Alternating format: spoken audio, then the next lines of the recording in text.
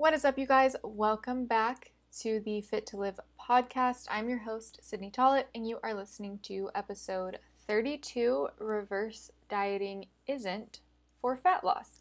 I'm excited about this episode. Reverse dieting is a very, very hot topic for good reason. I love reverse dieting, but I just want to clear up a misconception in this episode that reverse dieting is inherently for fat loss, because I see people market all the time, I am looking for 10 new women who want to lose 10 to 15 pounds in the next 12 weeks by eating more food. And I get their marketing, their coaching, but I think that it's a very sleazy marketing tactic, and I think that it just promotes the wrong idea around reverse dieting and the purpose of it and why people do sometimes lose fat on it or lose weight on it, which I will get into in this episode.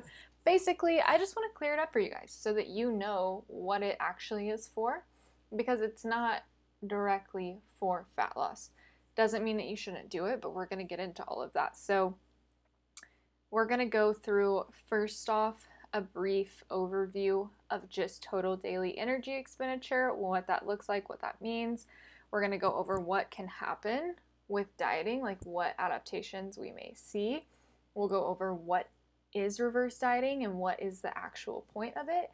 And based on the title, if I say that though, then why do people still lose fat on it at times? And should you still do it even if it's not for fat loss? Let's say your main goal is fat loss. It's not for fat loss, but should you still do it? We'll get into that at the end. So that's kind of the outline of today's episode. Before I get into that, just a little reminder, if you do get a lot out of my podcast and these episodes, I would greatly appreciate a rating and review. And if you ever want to screenshot an episode that you like, share it on Instagram and tag me. That is always greatly appreciated as well. And honestly, if you ever have thoughts that you want to send me over DM, please feel free to do that too. So, with that being said though, I also wanted to let you guys know I have a guest. We are doing our interview on Friday, and then the episode should be up shortly after, like the next week sometime. I'm very excited about this. It's going to be a really, really good episode from an athletic trainer. And we're going to go into all sorts of things with training, muscle compensation, exercise setup, so much great stuff. So I'm really, really excited about that. She's like super, super smart and in an area that I don't have as much experience with, like from that athletic training side of things. So I'm really excited, and I hope that you guys will tune in for that. But without further ado, let's get into this episode. So first, like I said, just a brief overview of what even is, our total daily energy expenditure. Because when we look at this question of, okay, reverse dieting, or statement of reverse dieting isn't for fat loss, first thing to understand is that energy balance side of things. If we're looking to lose body fat, we need to be in a calorie deficit. So what even makes up the calories that you burn in a day? Because that's part of that equation, that's that energy out part of the equation. And when we look at that, the best thing to look at for that would be our total daily energy expenditure, which is composed of 4 different things. Now, I'm just going to go over this briefly because I think I have a whole episode on it. I'm pretty sure, but I will go briefly through this. So we have our BMR, which is essentially going to be the amount of energy used to just fuel basic processes of the body and to keep you alive. So this is typically about like 60 to 70% of somebody's total daily energy expenditure, but it does depend though, because like if you look at someone who's super active and so they have more expenditure from, physical activity, it's going to be a lower percent of their total, but roughly around there. So BMR is going to be that first one. And that's also going to be influenced by somebody's like body composition, things like that. And then we have physical activity, which is pretty obvious. That's going to be the calories that you burn with structured exercise, essentially. And then our NEAT, which is non-exercise activity thermogenesis. And this is going to just basically be the energy expended during non-exercise movement, such as fidgeting or even just normal activities of daily living, walking to your car, walking to the mailbox, just little things like that that add up throughout the day. And then we have our thermic effective food, which is basically the calories that your body burns to extract the energy from the foods that you eat. And different foods do have different thermic effective food, like protein is going to be the highest TEF, and then carbs, and then fats. So with that being said, though, I'm not going super in depth of all of that. I just want to give an overview to give context for this episode. So those are the 4 things that make up how many calories that you burn throughout a day. So let's say we're trying to get into a calorie deficit to lose weight. You would need to intake less than you burned total for the day. And those were the 4 things that make up total daily energy expenditure. Now, the body is super complex, and so there are a lot of things that can influence those 4 factors that I mentioned. So this isn't always black and white, but that's not what this episode is about. I'm again just giving background context here. So that's a brief overview of total daily energy expenditure. So what happens when you diet, or even if like you didn't know that you were quote unquote dieting? Let's say you've been under eating for a lot of your life, or you've done yo-yo dieting, or you've just like kind of, again, chronically underate, even if you didn't really think of it as a diet. What happens? Well, our bodies are very smart, and they want to keep you, quote unquote, I mean, they want to keep you alive. And so one natural mechanism of the body is metabolic adaptation in the presence of like low energy availability. And we're going to see changes to our total daily energy expenditure when we are like in a deficit, or again, chronically under eating, things like that. Now, we would expect obviously metabolic rate to drop if you, let's say you lost fat and you are literally like a smaller person, like you have less mass, then we would expect for you to just burn less to live and move around, right? But so that's what we would expect. But then there's also an adaptation piece. And that is when the decrease in metabolic rate is greater than what would be expected from just that drop in body mass alone.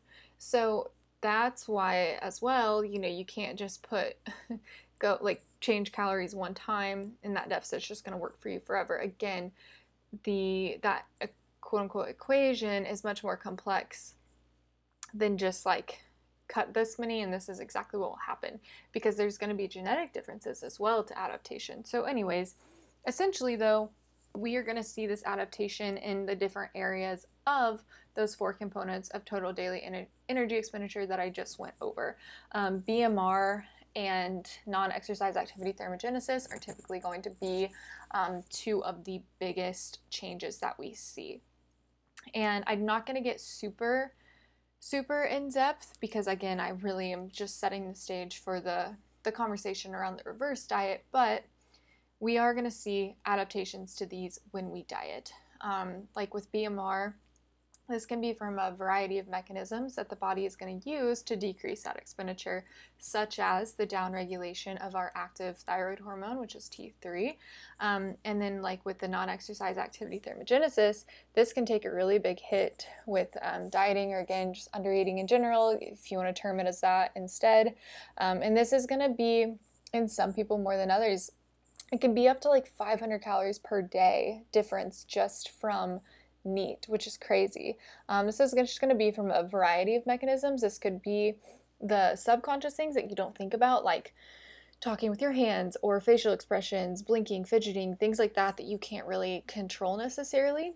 Or, it could also be things like overall movement throughout the day, and kind of your decisions that you make as far as maybe potentially becoming a little bit lazier with things and things like that. But then of course, like again, there are some differences in just people, and some people are going to burn more energy off as heat and things like that. And so that is definitely varies a lot, but those are some things that we see as far as adaptations, and there's more, but I'm not going to go into all of them. So that's what happens when we diet. So now when we talk about reverse dieting, because like I said, very, very popular, I guess, term in the industry. And so with reverse dieting, what is reverse dieting? So reverse dieting is essentially, it's just going to be incrementally increasing calories with the goal of increasing expenditure and metabolic rate while minimizing fat gain from those increases. And I think that reverse dieting has, and I'm about to get into what's the point of it, why do we see people lose fat on it, should you still do it even if you don't lose fat on it and your goal is fat loss. But I think what we see is that it's becoming more and more marketed only as fat loss. And I just think people take it out of context, because the whole point of reverse dieting is to actually get your expenditure up. It's not to, the goal of the reverse diet is not to lose body fat. Some people do, which I'll get into why that happens, but the goal is to increase your expenditure because of all of those things that I just talked about. So if your metabolic rate has been downregulated, again, whether you were consciously dieting or whether you have just been chronically undereating, regardless, those adaptations occur, and we need to build back up that expenditure from those components that I talked about. So that doesn't mean that you need to go do a ton more cardio and go exercise 7 days a week, but building up expenditure from things like upregulating thyroid hormone, upregulating non-exercise activity thermogenesis, even the little things that you don't realize are downregulated, like I said, even fidgeting and your facial expressions and things like that will change as you build up your food. So reverse dieting, again, it's incrementally increasing calories. The goal of reverse dieting is to increase your total daily energy expenditure, your metabolic rate, and in that process also minimize fat gain. And why do we care about that? Because if you have a goal of fat loss, and I'm going to get into this a little bit more in that last question of should you still do it, but if you have that goal of fat loss and you are eating, let's say that you're maintaining on, 1,600 calories or so, and we need to create a deficit from there, that's really not a great starting place to do that from. In order to create that deficit, you're probably going to end up on a calorie intake that's not as easy to adhere to, not as sustainable, not as healthy to be on. Whereas if we could build food up first and get you a better starting place, you're going to respond better to the diet. There's so much that goes into that. Again, I'm going to get into that more. But also too, one kind of side note with reverse dieting is typically when I reverse diet somebody, if their activity levels are also really high, like they're getting 15, 20K steps, I'm also going to slowly work that down as well, because I'm trying to set them up for a better starting point to lose fat. And if they're already doing that many steps at the beginning of a diet, I don't have that much room to add steps. So I do like to kind of bring down that baseline too. So I kind of do food and cardio as I'm making these adjustments. But anyway, so that's the whole point of it. And when we talk about reverse dieting, that's a little bit different than just like a strict building phase, because while yes, we use the tool of reverse dieting, incrementally kind of increasing food to a degree with the building phase, if we're going, if somebody wants to go into a building phase, we would, where we're actually intentionally having the scale go up a little bit, this would be a little bit different than a reverse diet in the sense that it is a little bit more aggressive, and the goal isn't to minimize fat gain necessarily. In fact, in some building phases, the goal is actually to see things increase, but again, not getting into that in this episode. You guys know I love my context though. Really, the one that you choose, it'll depend on your goals, how aggressive that you want to be, things like that. For most of my clients, it is just a reverse diet. I have my more advanced clients. Sometimes we do go into legit building phases, but I would say most people, it's just going to be a reverse diet. So, and not everybody needs one. And I'll get into that in the last section as well. So that's my little beginning tangent on reverse diets, what the point of them is. So next, I think what I want to go into is why do people still lose fat on them? Because I say, okay, yeah, that's not the goal of them, but why does that happen? Like, how can we be increasing food and someone's losing fat? So essentially with this, we can see a couple things happen here.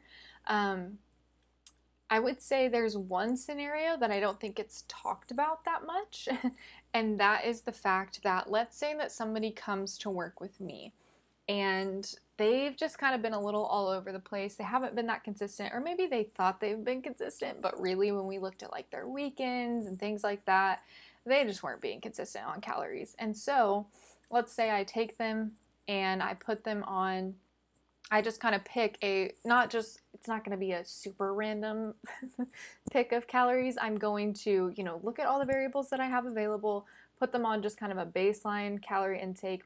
The first calorie intake I put someone on, if they haven't really been tracking consistently, it is a super educated and well thought out, quote unquote, guesstimate that I adjust from based on how they respond. So let's say that somebody comes to me, I put them on, again, my best kind of guesstimate to start, where I say, okay, we're going to assess how your biofeedback is, how your body responds, what the scale does, your photos do, and we're going to adjust from there.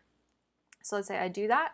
Say I put them on 1,700 calories to start, and we see they got consistent there for a week, and I saw really good, all the positive kind of feedback that I was looking for, and then I increased them to, I don't know, 1,760 to 1,800 calories, and I'm still seeing good progress there. Maybe they're actually starting to lose, so maybe I bump it up a little bit more. So in that case, really probably what happened was that this person just wasn't being consistent before, and so it's not the quote-unquote me increasing these calories in this instance that's making them lose. It's the fact that they're finally consistent in a deficit, and even as I'm adding these calories, they're still in a deficit.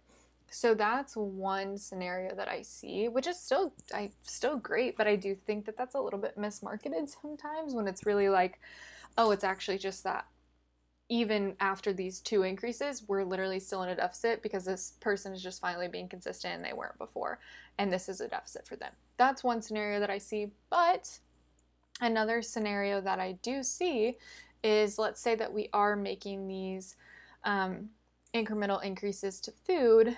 And by the way, one more thing with this is the difference between, like, the reason we do this incrementally is because those adaptations that I mentioned to dieting, we also get those from adding food, but we actually need to give the body, like, if we do it in incremental increases, that gives the body that window to adapt to where we can minimize fat gain. Whereas if we went straight from this person maintaining on 1,400 and I bump them straight up to 2,200, they're going to put on more fat, rather than if I incrementally increased and let those adaptations catch up as much as we can throughout, we're going to minimize that fat gain a lot more than just jumping straight to it.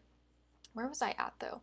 I don't remember exactly where I was at, but I think we were on the point of like that second scenario of people losing fat on a reverse diet. And okay, so we get these adaptations, right? And so let's say that I'm making these slight adjustments to somebody's food. I'm adding more food incrementally over time. It's going to depend on the person how big those increases are.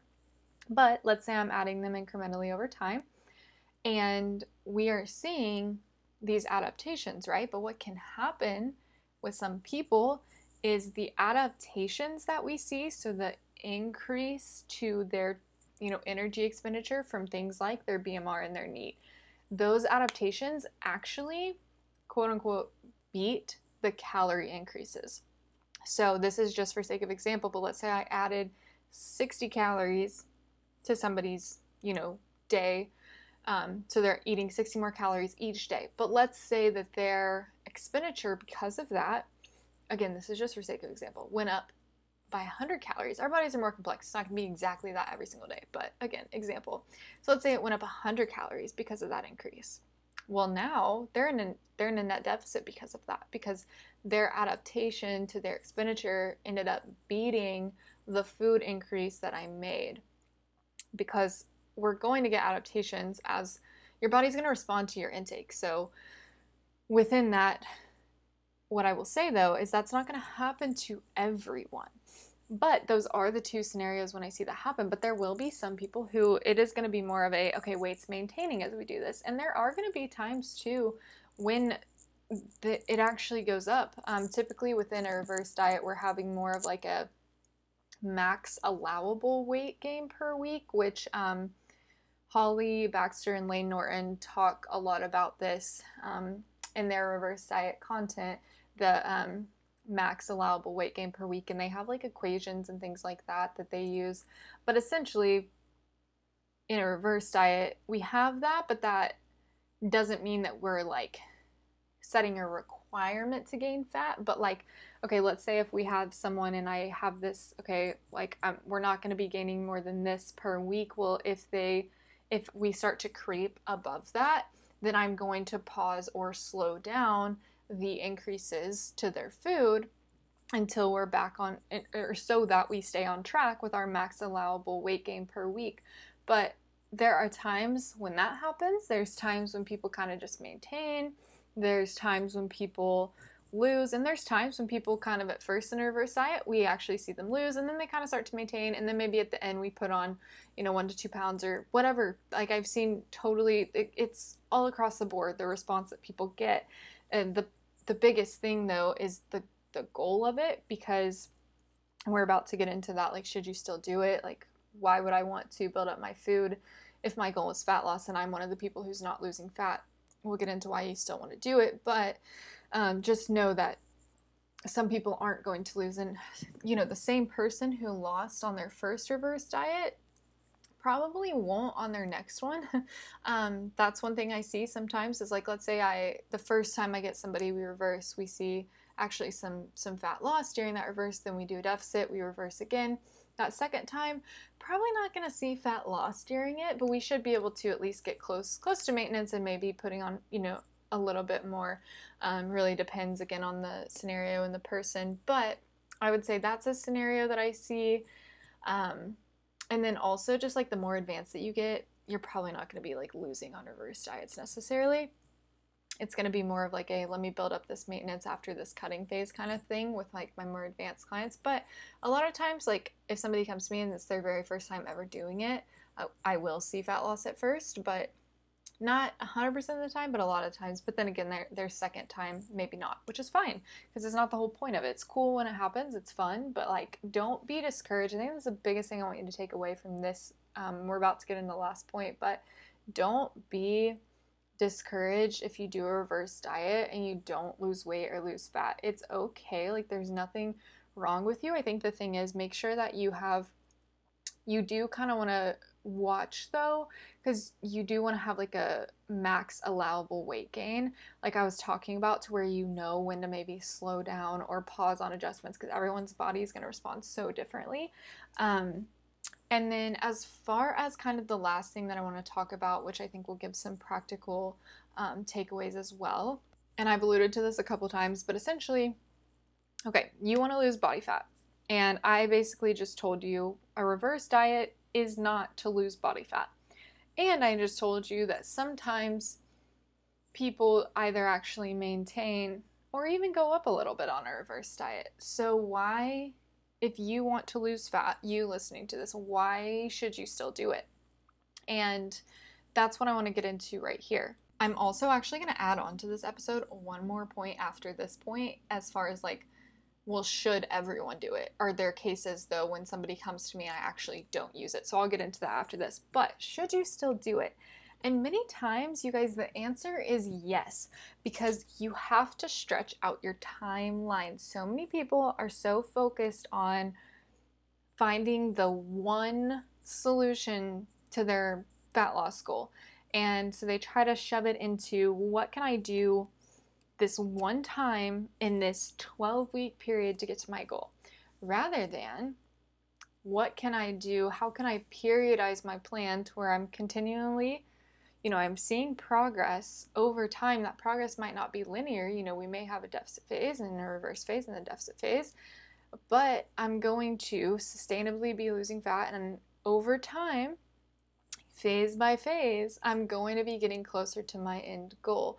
And I think it's so important to be able to have that long-term vision for your progress, because if you don't, you're either going to do a crash diet that you can't stick to and rebound after it, or it's just going to be something where you're very disappointed and your expectations were not up to what actually happens, and then you're going to get discouraged. And when I can finally get that to click with my clients, that long-term view, it's such a mindset shift that literally changes their life, because you have to view these phases between deficit phases as just as essential part of your progress. Like, you can't look at a reverse diet as something that is like a bad thing, or you're like not progressing, because without that you don't get that next phase of progress. And I tell my clients that all the time. If they do start to get a little bit impatient, it's like, hey, I know it doesn't feel as much like quote unquote progress right now, because the scale's not,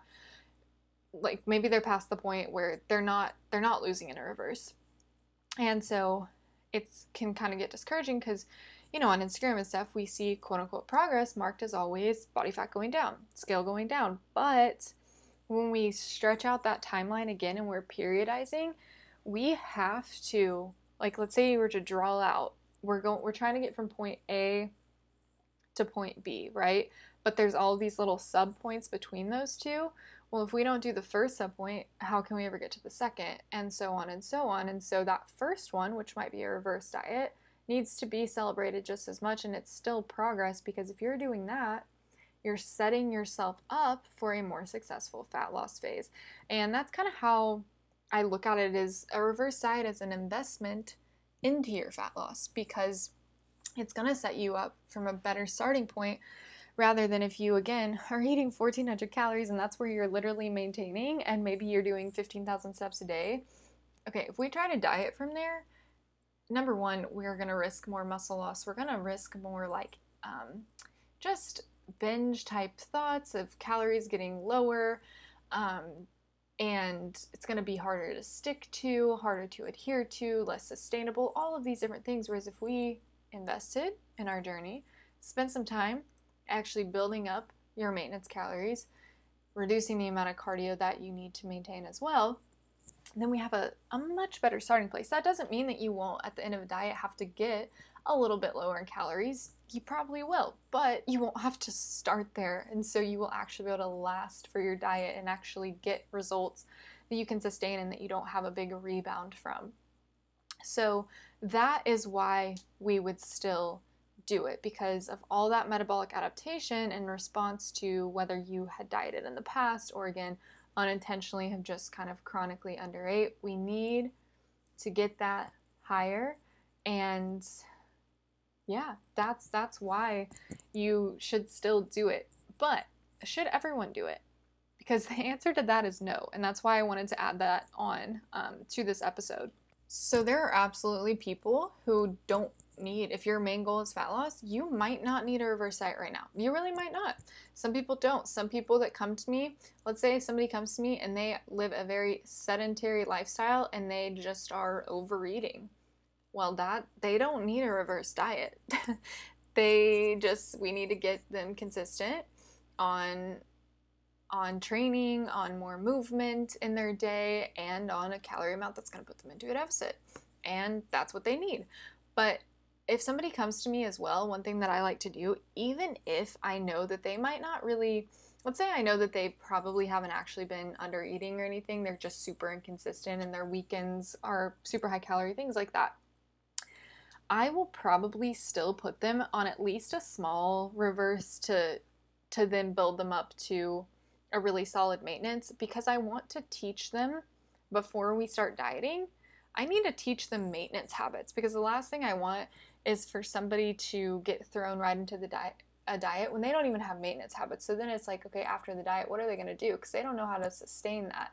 And I want sustainable fat loss that's going to stick, not 8 to 12 week fat loss that they're going to go right back to their old habits after. So sometimes, even if I know, okay, I probably could put this person into a diet right now, sometimes I'll wait a little bit, make sure we create a good foundation, and a good foundation of learning how to balance meals out and a social life, and how to be mindful even if we do have a free meal, and just these different aspects that are going to help them be more adherent to their deficit and be able to come out of that deficit and actually know how to have maintenance habits rather than just having like diet habits and what got me to the point where I wanted to diet habits.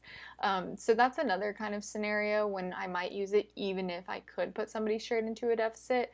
And sometimes too, it is just nice to teach people what consistency really looks like creating an actual like healthy homeostasis environment for the body where it's not all over the place, where it's like your body is getting all of these inputs of like, oh, she starves me during the week and then we go crazy on the weekend. Like I also like to find more consistency for people too before I just throw them right into, again, a deficit. So but then of course there are some people who legit need it. But a couple other scenarios where I probably wouldn't go straight away into a deficit would be like if somebody if I'm working on, for example, someone's gut first, I'll probably address that, then add food so that I can be sure that we're not throwing more food on and like making their issues worse.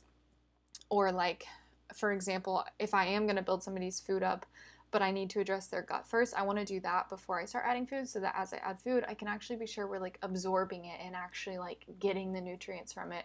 So that might be a scenario. Sometimes in like more healing scenarios with certain hormones, it depends on the one that it is, but there's certain hormonal kind of things that I'll see that I won't immediately push food really high. And so there are definitely scenarios when it's like, no, I'm not going to use a reverse, but there's a lot of scenarios when I will as well. And then as far as like, because I get, specific questions on reverse diets all the time, well, how high should I go and how should the increases be? It depends so much on the person. Like I can't even give honestly a exact answer, and I think that's kind of where my one-on-one coaching would come in. I really just wanted to, in this episode, more so go through the fact that reverse dieting isn't for fat loss, although it does happen. So that's kind of my overview. I went over that, and then I went over who maybe shouldn't necessarily do it. But yeah, so I hope that was helpful. If a reverse diet is something that you've heard of and you are kind of seeking guidance on, I do offer one-on-one coaching. I will link my coaching application in the show notes if that's something that you're interested in. My clients get a weekly check-in. You're going to get your protocols, your training, your cardio, your macros, your adjustments.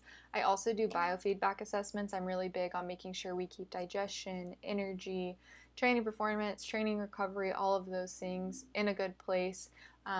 So yeah, it's the full package, and if that's something that you're interested in, is just getting guidance, support, accountability on your journey, I would love to help you. I'm really big on, utilizing not only science-based approaches, but also at the same time, you are still your own human. So it's like blending that with like, okay, what are we noticing with you? And making sure it's also very, very individual to you. And I'm really, really big on keeping you healthy, feeling your best in the process. So I will link my application again in the show notes. If you guys have questions for me, the only questions that I would, I guess, ask that you not ask me is like, hey, Sydney, how many calories should I add a week? Hey, Sydney, what should my calories, like what should I try to get them to? What exact macros should I add them from? I'm not going to be able to answer that well. It's very individual, and that is where my one-on-one coaching would come in. But if you have any other general questions about reverse diets, total daily energy expenditure, any of the stuff that I went over, metabolic adaptation, please feel free to shoot me an Instagram DM. I would be happy to kind of give you an answer. But that's what I have for this episode. I hope that you enjoyed it, and I will see you guys in the next episode with my guest that I'm super excited for.